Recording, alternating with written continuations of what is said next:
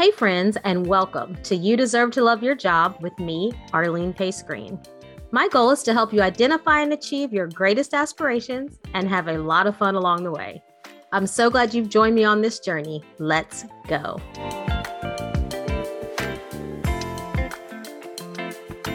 I am so excited to let you know that the You Deserve to Love Your Job book is available. It's in paperback and Kindle. I wrote the book for anyone who is looking for more purpose, more meaning, and more joy in your work and life. Filled with examples, quizzes, and experiences from real people, including me, and the book lays out a roadmap to help you clarify your purpose and create an action plan to achieve it. Go get it. It's available on Amazon. Hello, everyone, and welcome to the podcast. Today, we're talking about a topic that all of us have to figure out at some point in life, which is how to work with difficult people. So we all know how challenging it is to work with difficult people. A few stats that I found in a study by Christine Porath, who's a professor at Georgetown, found that 80% of people who were on the receiving end of some type of uncivil behavior, so you could think mean behavior, just not kind, lost work time worrying about the incident. 63% lost work time attempting to avoid the person after the incident. 66% said their performance had declined. And 12% said they left their job because of the uncivil treatment. And I can say that I've done all of those things, maybe except for leaving a job, but I have left a client before, so I guess that's similar in trying to work with people that I personally found challenging to work with.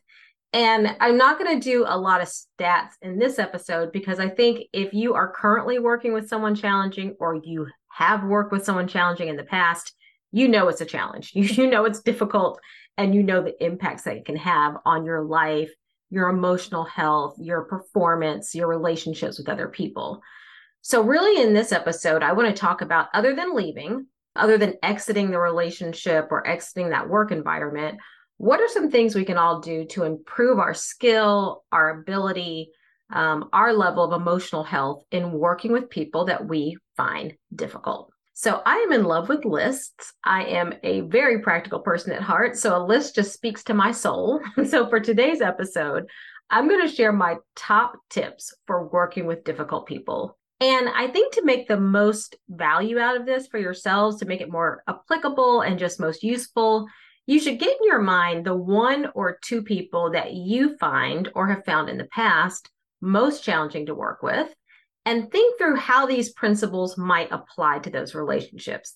And that could be someone that you've always found it difficult to work with, or it could be someone with whom you're just in a difficult season at this moment in time. So these strategies work with work people, they work with all people. So whether that is a family member, a friend, a neighbor, someone in the community, or someone you're working with, these strategies should be able to apply. So I want you to just think about how could you use these tips, these strategies, these ways of thinking, these ways of framing the relationship to improve the relationship that you have. Or maybe how could you have used them in the past? And when I think of a successful relationship, it is one that is open, honest, which of course is not the same thing as telling everything you know necessarily or everything you think, but it is honest. There are some positive feelings there, meaning some love, some like, some appreciation for the other person and just who they are. There's some level of peace, and it's just missing and lacking that ongoing emotional tension that gets in the way of effective communication and effective work. So, and that's not to say that in every relationship, there aren't going to be difficult conversations that need to be had. They absolutely do. And those conversations aren't necessarily going to create a bunch of positive feelings, which is okay. But in an ongoing way, you want to, working towards some level of peace and some level of positivity in the relationship. So that's what today's episode is about. How to work with people that we find difficult or challenging. What are some strategies and tips that you can use to apply to that relationship, to apply to your mindset, your frame of reference, so that over time there is more peace, there's more positivity, there's more joy, and there's less of the negatives, right? There's less tension, there's less difficulty, there's less stress when it comes to working with that person. So that's what we're going to get into, and I'm going to get started with my top tips. So number one, my first tip to consider is, are they difficult or are they different? Are they difficult or are they different? I ask this because I do a good bit of work and research with personality and personality profiles. And one thing the research and just practical experience tells us is that we like people who are like us, people who value the things we value, who see the world in the same way we see the world. I'm not even going to get into politics. And it's easy and very common to have an unconscious bias toward the people who are not like us, the people who are different. For example, if I put it in a work context, some of us are the people who like beautiful and amazing PowerPoint slides. I'm one of those people. I like my materials to look a certain way. I feel like it reflects who I am as a person. I have really high aesthetics. And so I want it to look really nice. Others of us are people who don't care about the look and feel as long as the content is there. It can be black and white, 3 different fonts. As long as the content is right, it is good. And if you are working with someone who's different, if you're a person who believes that all the niceties around it are fluff, and you're working with someone who cares about that, that is challenging. And that could make the person appear difficult when actually they're not difficult, they're just different. And those differences can span so many different things, like, do I like details or do I prefer the big picture? Do I like to chat it up or do I prefer to put my head down and just get my work done? Do I like lots of recognition from my peers or others, or do I really prefer to be in the background? So before we label someone as difficult, we have to understand how they may just be different. And in one inclusion class I took, they encouraged us to ask the question, does the difference make a difference? Meaning, does this difference that I'm experiencing have a significant impact on something that is important, like our financials or safety or customer service or just the effectiveness of the product? Does it have a significant difference? If it does, then that difference is worth exploring to make sure we're seeing, what the need is the same way, we're thinking about in the same way on how to meet that need. Like, it's worth exploring and not ignoring if the difference makes a difference. But if that difference doesn't make a difference, meaning it doesn't impact something significant to the business or to the outcomes of our relationship, it may just be worth ignoring and allowing for flexibility in that particular area. And by the way, along with work, it works with all kinds of relationships too. So some of us like to plan every detail, and some of us like to be really flexible and see where the moment takes us. If we're not careful, we will frame and label someone else's difference as a difficulty or as a problem, when in reality, it is just a difference. So my first tip is, ask yourself, does the difference make a difference? And is it that this person is really difficult, or are they just different? So tip number 2 is to identify if you have a fear that is attached to the behavior that bothers you so much. Because oftentimes what bothers us so much in other people is what we fear in ourselves. Our fears about who we are and how we show up makes us super sensitive and almost annoyed when we see that same behavior or that same characteristic in others. So I'll give you a couple examples, personal, professional. First, personal. I love a very clean house, but I'm really kind of a junky person at heart. So it's not natural for me to automatically put everything away as soon as I take it out. It's more of a learned behavior because I like living in cleanliness and I like how it looks and makes me feel when everything's in the right place. But it's really more of a learned behavior than a natural behavior. And because of that, I'm sure I drive my family crazy because, the house may start neat as a pin on Friday, but by Sunday after church, things are a little mixed up. And I used to have this habit of Sunday really kind of turning into drill sergeant to get everything cleaned up. I don't do that anymore because Sundays are a relaxed day. But, I have this, it's more of a learned behavior. And I remember one time not too long ago. Unfortunately, I'm still growing.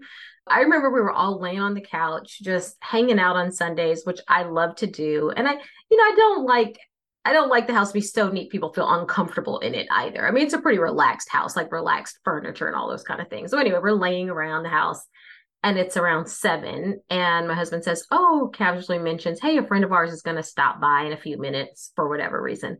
And I look around the house at that moment and nearly lose my mind.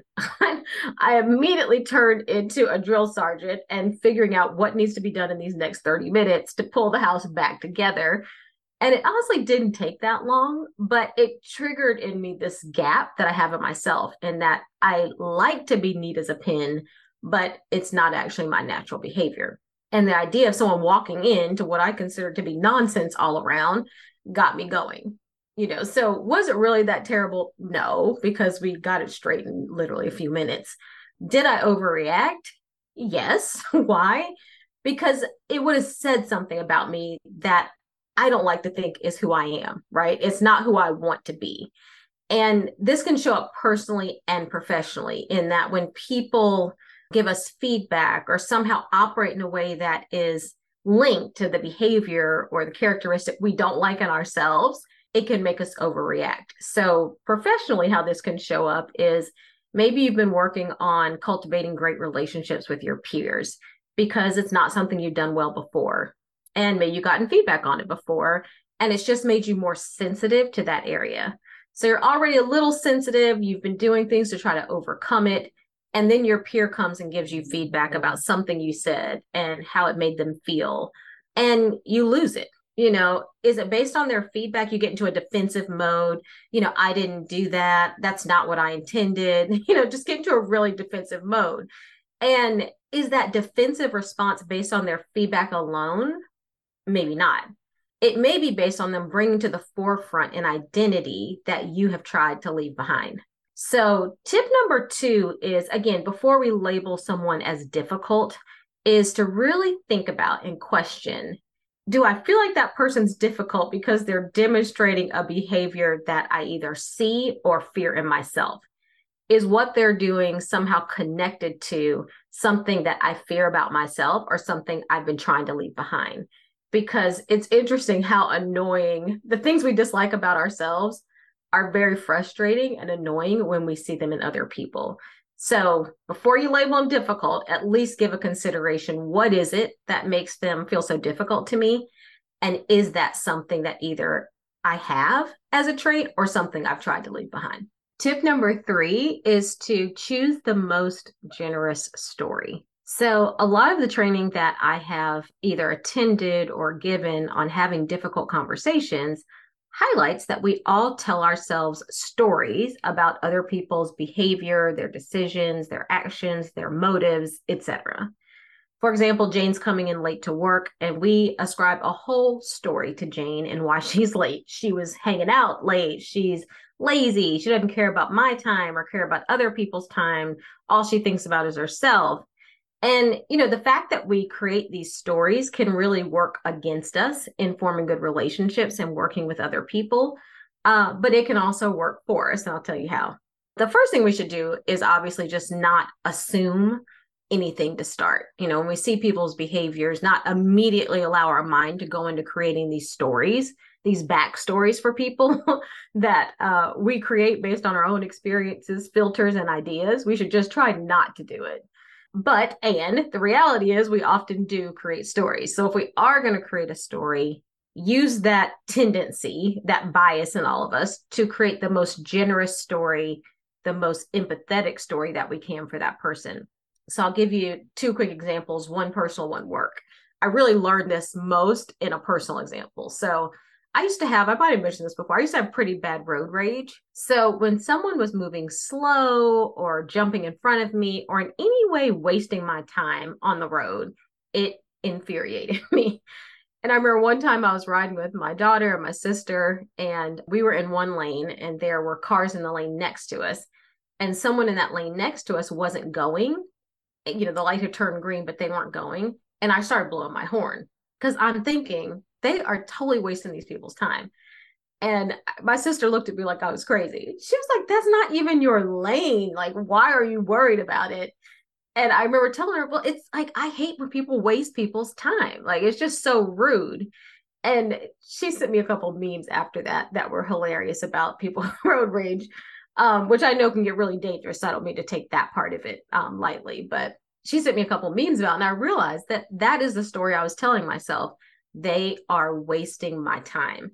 And when I told myself that story, it made me angry because there was absolutely nothing I could do about it. And this was especially in a time in my life where honestly I was probably too busy to start with. So I already didn't have enough time, and someone wasting my time just was like fuel to the fire. But I decided I was delivering this training on having difficult conversations with people, and I decided to just choose a different story when I'm driving. And the different story I chose was they could be having a very bad day. I have had plenty of very bad days when I am distracted. They could be on their way to the hospital somewhere. They could be checking their phone because something's wrong with a family member. And by just telling myself a different story, my emotions changed, my physical response changed. I'm sure my blood pressure changed. And it really just took away the anger. And you can do that with people you know or people you don't know. You can tell yourself the most generous, the most empathetic, the most kind story about what you're seeing. So instead of thinking, what's the worst intention this person could have? They're trying to make life difficult. They're after me. They're ridiculous. You can tell yourself something more empathetic. And that empathy actually changes your own personal emotions and response. So, from a work context, I remember one time my manager and I were working with someone who was like a business partner. I think they were like a peer of hers, maybe. And they talked incessantly. So we would schedule a meeting for 30 minutes, and these were virtual, like phone meetings. And we'd be in one place, me and my manager, and that person was in another location. And we would schedule these meetings for 30 minutes, and they would always last over an hour because the person just talked on and on without even a breath. And it drove me crazy. So we're sitting in the same meeting. And I'm, about to lose it. This meeting was also the same time when I was really super busy. So again, felt like wasting my time. And my manager's like, I asked her, I was like, how are you so calm in these meetings? And she'd say things like, oh, he just needs to get it out. He's in a difficult place. He really needs to be heard. She had this very empathetic story that she was telling compared to this very judgy story I was telling about him wasting my time. And because of that, we had the same experience, yet our experience was completely different because we were having different emotional reactions, different physical reactions, and we were taking different energy from that meeting on to our next event. So, this tip is tell yourself the most generous and empathetic story about other people. It is kind to them, one, but it's also very kind to yourself because it helps you to manage your own emotions, your own physical response, your own energy, and to assume positive intent and to give other people the benefit of the doubt. So tell yourself the most generous story. Tip number 4 is let them off the hook.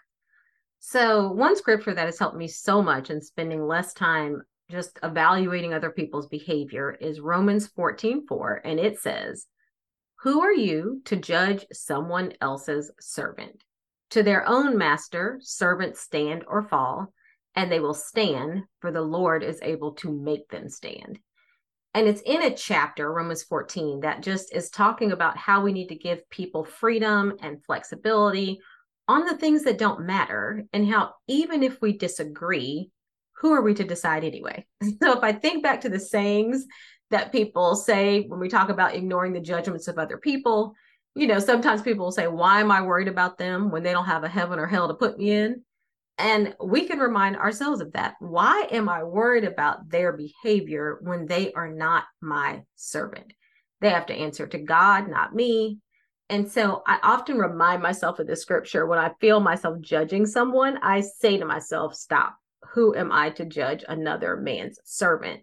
Meaning, who am I to judge another human being that God has created? He is their creator. It's up to him to evaluate their behavior. so I can let them off my useless hook, which means nothing anyway. What hook do I have? And put my energy on other things that I actually can influence and control. I don't know if y'all heard this song. It's called Drink Water and Mind My Business. It's like a Caribbean flavored song. If you haven't listened to it, you should listen to it. But how can we govern ourselves accordingly? Drink water and mind our business. And, another reality of this is that it acknowledges and accepts that we're all growing in different ways. So sometimes we want people to be mature in the areas that we're mature in, but that's not reality, right? We're each growing in different ways. We're each focused on different things at different times. So we're not going to all be equally mature in one particular area all the time. And, it can be frustrating when we're really mature in an area and we're interacting with someone else that hasn't grown in that area yet. It can be very frustrating. And it is absolutely the reality of most relationships. So we'll be happier and better able to work with people who are different when we just avoid evaluating them based on their particular growth pattern and maturity. And that's what that whole scripture and chapter in Romans is about. You should really read it. Paul is admonishing us and encouraging us to just stop judging and start loving people from where they are. Because, by the way, we want people to do the same thing for us. And it reminds me of something I'm seeing on social media. You all probably have as well on, all the social media channels, which basically says something like, I'm only allowing people into my life that add value. I'm paraphrasing, but something like that. And, I'm always perplexed by that because I think, aren't we also called to support other people? Aren't we called to help other people? Aren't we called to help other people grow? Not everyone that comes into your life is going to come into your life to add value to your life. Now, in reality, I think every relationship adds some kind of value. I can think about people I've mentored. I put it in quotes, air quotes, if you're watching on YouTube, because it is when you mentor someone else, they're mentoring you right back. You're learning from their perspective. They're usually giving you ideas. You're kind of learning from the way they think about something. So in reality, they are adding something, but that is an interesting way to evaluate a relationship just based on, are they adding to me? As opposed to maybe it's something I can add to them. God works through other people, right? There's a scripture that says iron sharpens iron. And that's true. And it's not to say that every relationship should be one that is taking from you and not adding. You want to balance, but this idea that every person that we meet is going to be able to somehow up level us seems a little, I don't know, unrealistic at best, selfish at worst. So, one way to think about working with people who are difficult or challenging is, are they just growing in different ways? Are they maturing in different areas than you are? And is that okay? How can we be okay with other people growing in their ways, on their trajectory, in their areas, and just show them a lot of grace, show them a lot of love, and as I call it, let them off the hook. Not that we really have a hook, most of us, unless we're in a managerial relationship, but just kind of let them off the hook and just love them for where they are. Okay, my next tip is to share your frustration with a trusted and balanced friend. So, and I emphasize trusted and balanced because life isn't meant to be done alone. Leadership isn't meant to be done alone. Work isn't meant to be done alone. And an author, T.A. Webb, said that a burden shared is a burden halved. And I feel like that. Like, I feel like that's true for me in my life. I've also heard someone say that a burden shared is a burden halved or doubled, depending on who you share it with. So back to the idea of make sure it's someone who is trusted and balanced, who can give you perspective. When you share a challenge with other people, sometimes they can tell you, am I overreacting? Is this more about me and less about them? It kind of, is this me or is this them? They can kind of help you understand that. And then two, they can also help you understand strategies for managing the particular situation. I remember in work, there were a couple times when I was going to work for someone, especially like a manager, and people would give me their tips for working with that manager. Kind of do this, don't do this. Here's what works well. I've had times when I was going to work for someone that other people knew were challenging and they reached out and were like, hey, I know it could be challenging. Let me know if you need to talk. So just this idea that we don't want to cultivate a solo independent life, because when things are challenging, you want to have other people who can give you perspective and give you ideas for how to, how to manage it. And even if they don't give you perspective or ideas, sometimes it's just the support. Being able to share our challenge with someone else, have them empathize and listen, and just the support alone can somehow make it feel less heavy. So, think about my poor husband, he gets it all. And this morning when he was leaving, it was so sweet. He said, "That's what I'm here for." And I so appreciate that. I try not to take advantage of that or take it for granted, but sharing it with someone else makes a difference. So if it's not a spouse or a partner or a close colleague at work, who can you share it with? Yesterday, I went on a 5-mile walk with a friend of mine, and that walk was everything. We got outside, we got to move around, and we just got to talk about all the things, the work things, the business things, relationships, parenting. I mean, everything. And it was so helpful. She actually has amazing ideas. So I learned a lot from it too. But even if I didn't, just the sharing of where we are, I find really helpful. And I find that it definitely alleviates burdens. So, life, leadership, work are not meant to be done alone. Cultivate real relationships with people. And when you have them, be okay, again, trusted and balanced, be okay being vulnerable enough to share where you are and what your challenges are. Sometimes we are always the giver in a relationship, but we don't need to always be the strong friend, right? We don't always need to be the strong family members. Sometimes we can be the person who just is in need of support and empathy and care, and that is okay. So this tip is share this challenge with a trusted and balanced friend. So my last 2 tips are for a different situation. So sometimes you're working with someone or in relationship with someone that really has ill intent and truly means you no good. I'm not talking about quite abusive relationships because I don't have any expertise in that. But there are people like that who just have ill intent, who are after us and that truly mean us absolutely no good. In my experience, it hasn't been most people, but there are people like that. And when you have to work with them, it is particularly challenging. So we don't want to put people in that category when we don't know. So back to all the other tips about not assuming intent. We don't want to put people in this category if we don't know, but sometimes we know, like we've gotten enough, it's been uncovered, we've heard something, and we now know that this person really means me no good. So what are some things I can do in that situation? So 2 quick tips about that.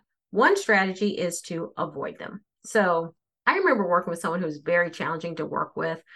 I don't know if it was they were ill intended, but they really had poor emotional management. So you never knew if they were coming in hot, cold, or neutral. And I just found that exhausting.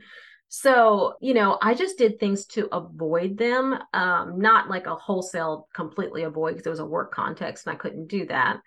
But I would schedule shorter meetings, so maybe it was 20, 30 minutes versus an hour. So we would just focus on the topics at hand.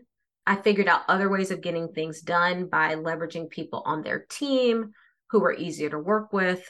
I never just drop by. Like a lot of people I work with, I would just drop by to say hi because I'm kind of a chatty person. I like making good relationships. I didn't do that because I found it just pulled too much from me and was too difficult.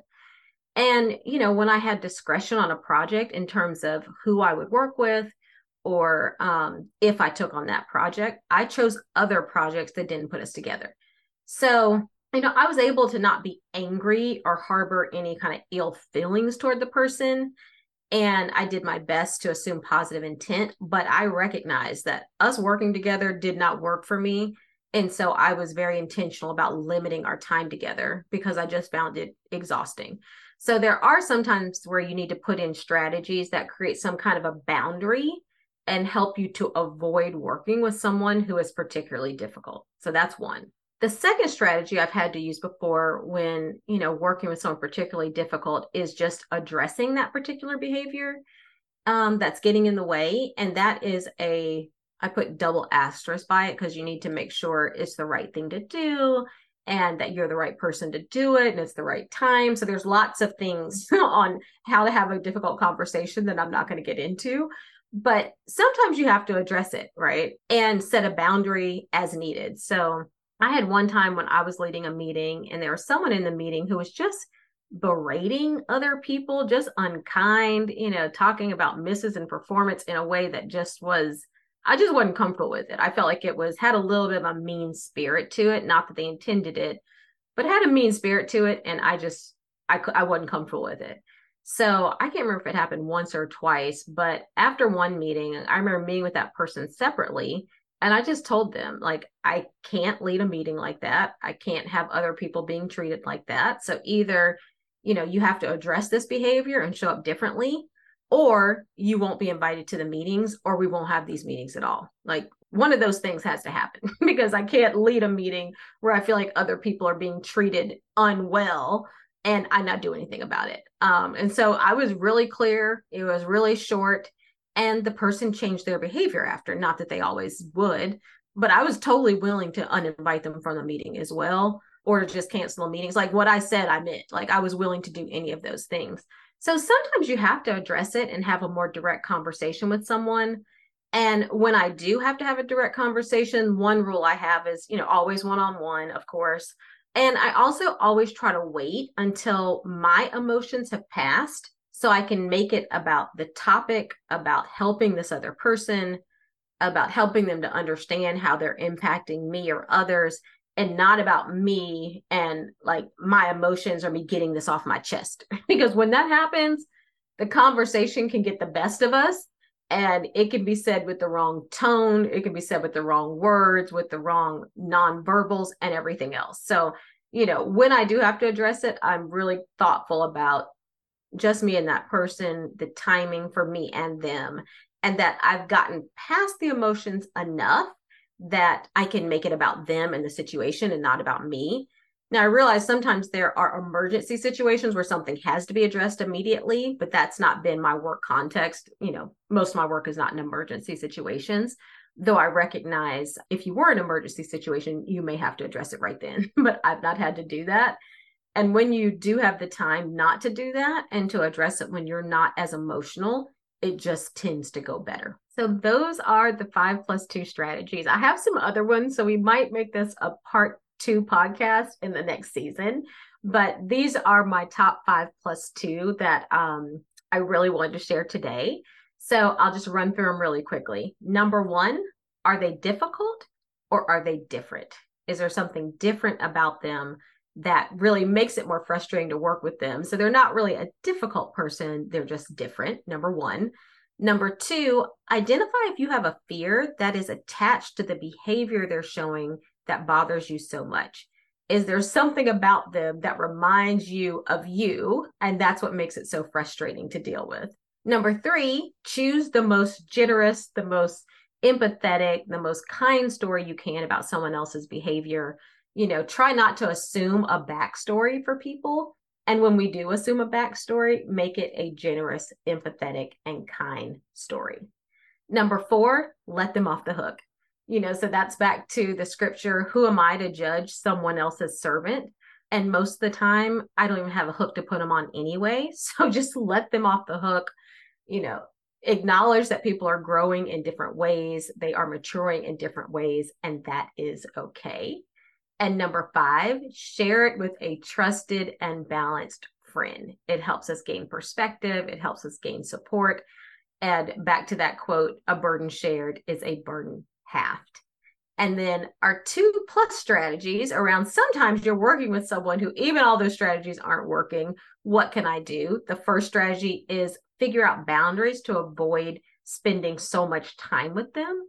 The shortened meetings, the, choice of projects. What are the things you can do to just avoid spending so much time with them if they're exhausting you?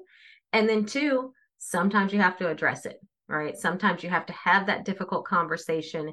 And if you do, there's a great book called Crucial Conversations that I bet some of you all have read that is fantastic in helping you have great conversations. But if you do, sometimes you have to address it. And when you do, if you can, and it's not an emergency situation, make sure you get past your own emotions so that can be more about the situation, the impact the person is having, and their own growth and development as opposed to about yours. So that's the tips. That's the 5+2. That's the 7 tips. I hope you found it valuable and helpful. As always, let me know. Shoot me an email. If you're not on my email list, then you can jump into the show notes and it'll add you to my email list. You'll have my email address and we can correspond. I'm also always on Instagram at Arlene_Pace_Green. I hope this has been helpful to you. I look forward to hearing what strategies you're using in working with difficult people. I would love to learn as well as hear how you're applying what we talked about. So thank you all so much for joining, and be well.